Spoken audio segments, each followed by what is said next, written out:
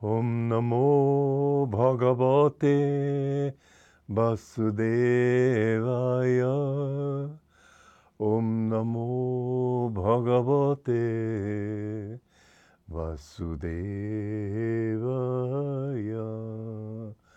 Om, I bow to the Lord Vasudeva.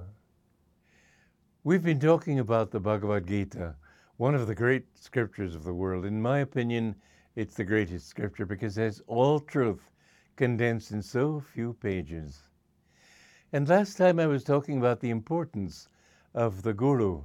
The Bhagavad Gita is a colloquy, a dialogue between Krishna, who is the divine Guru and also the representative of God, and the disciple, Arjuna. And how does the Guru represent God?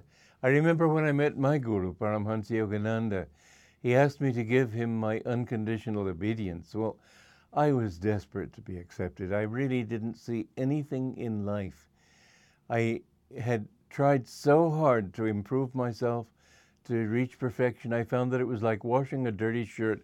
You try to get a bubble that's in the shirt underwater and it just moves somewhere else. So I'd concentrate on one fault, and my energy being removed from another fault, that fault would come up. And I realized I needed help. I think that that happens to everybody, but it must happen before they will seek a guru. When they realize that I need help, I can't get it on my own, then they understand the need for a guru. The guru's purpose is not just to teach you. There are some gurus who are monis, they call them in India. Moni is somebody who never speaks. How can he presume to be a guru if he never speaks? The point is, it's all, mind you, truth is one. There's nothing sectarian in true religion. And what Krishna taught, Jesus taught. What Jesus taught, Buddha taught. All truths are one. They give different emphases to the truth, depending on the needs of the times in which they're living. But in the Bible, in the Gospel of St. John, it says, to all those who received him, to them gave he power to become the sons of God. And receiving doesn't mean, most Christians think it just means, well, I believe in him. Belief has been made the essence of being a true Christian. Well, people used to believe that the world is flat. That didn't make it flat, did it? The beliefs that you hold are not necessarily true.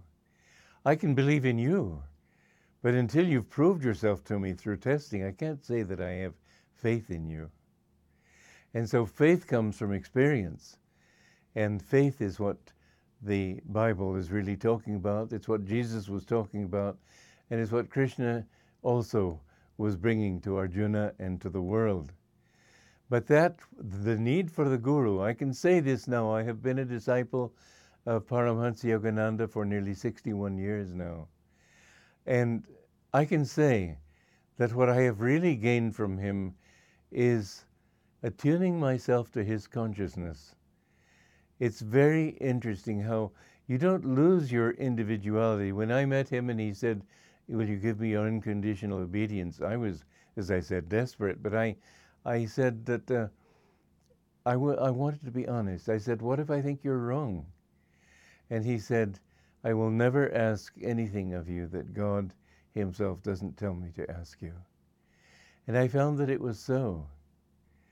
And everything that he asked me, I found that if I followed my will, I didn't get anywhere. But if I did what I was feeling from him, and that feeling, it was a very interesting play between the disciple and the guru, I could say, because he would try to force me to understand him in an inward way, in my consciousness.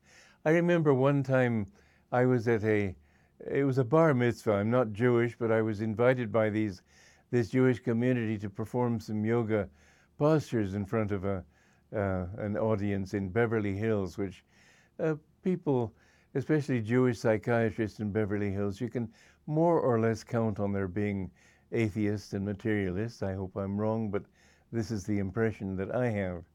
Anyway, this Jewish psychiatrist got me in a corner afterwards, and he started trying to prick holes in my curtain, you might say, of belief. And I finally, to convince him, told him of a few miracles I had seen that my guru had performed. And of course, all he thought was, well, I have an opening at 10 o'clock on Wednesday morning. Maybe I can see this patient then. But when I saw my guru 2 or 3 days later, he used to invite me to help serve lunch to guests and then perform some yoga postures. And after the guests left, then we'd often sit and talk. And he said, by the way, when you're with atheistic people, don't talk about miracles. I said, you knew? He said, I know every thought you think.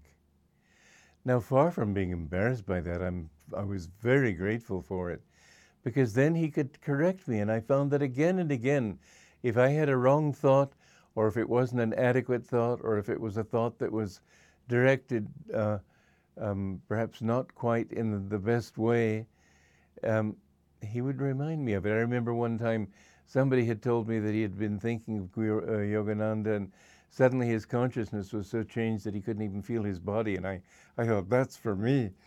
And so I began trying very hard to think of Yogananda's presence.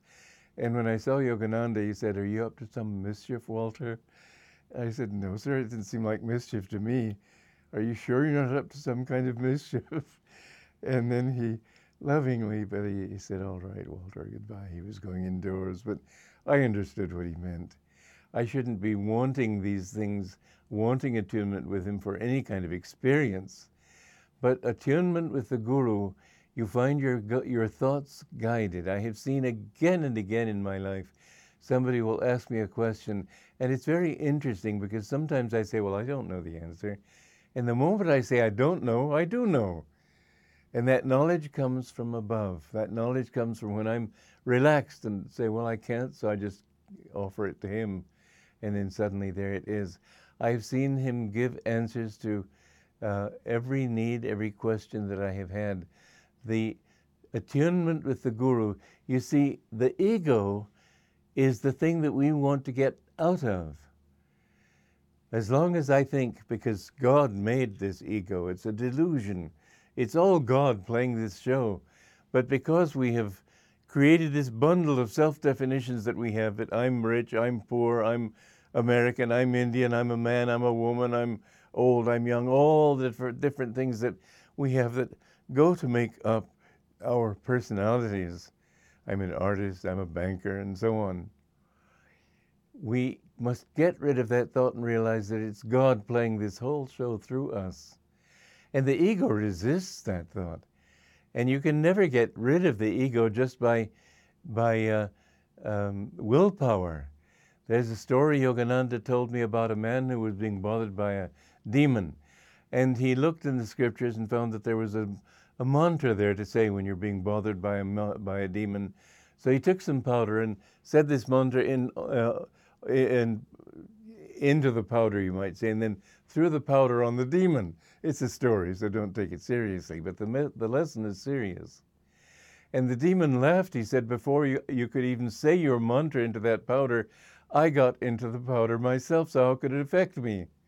So you see what is meant here is that the ego is already infected with the very delusions that you want to get rid of. You can't do it on your own. This is why Shankaracharya, the great master of India many centuries ago, said that the greatest blessing in the three worlds, causal, astral, physical, is a true guru, one who knows the truth, one who knows God, and can pass that understanding on to you. Those who received him, to them gave he power to become the sons of God. It's that word power that you must keep in mind.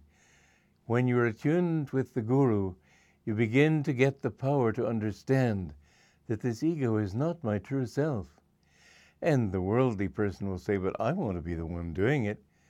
Okay, but you won't do nearly so good a job. I've done many things in my life. I've written over 100 books. I've composed over 400 pieces of music. I've founded 8 communities. I've given thousands of lectures in many languages. And many people say that they're astounded at what I've done. But the truth is I haven't done any of it. I have allowed him to do it through me. You will find that if you allow God to work through you, there isn't any limit to what you can accomplish. Joy to you.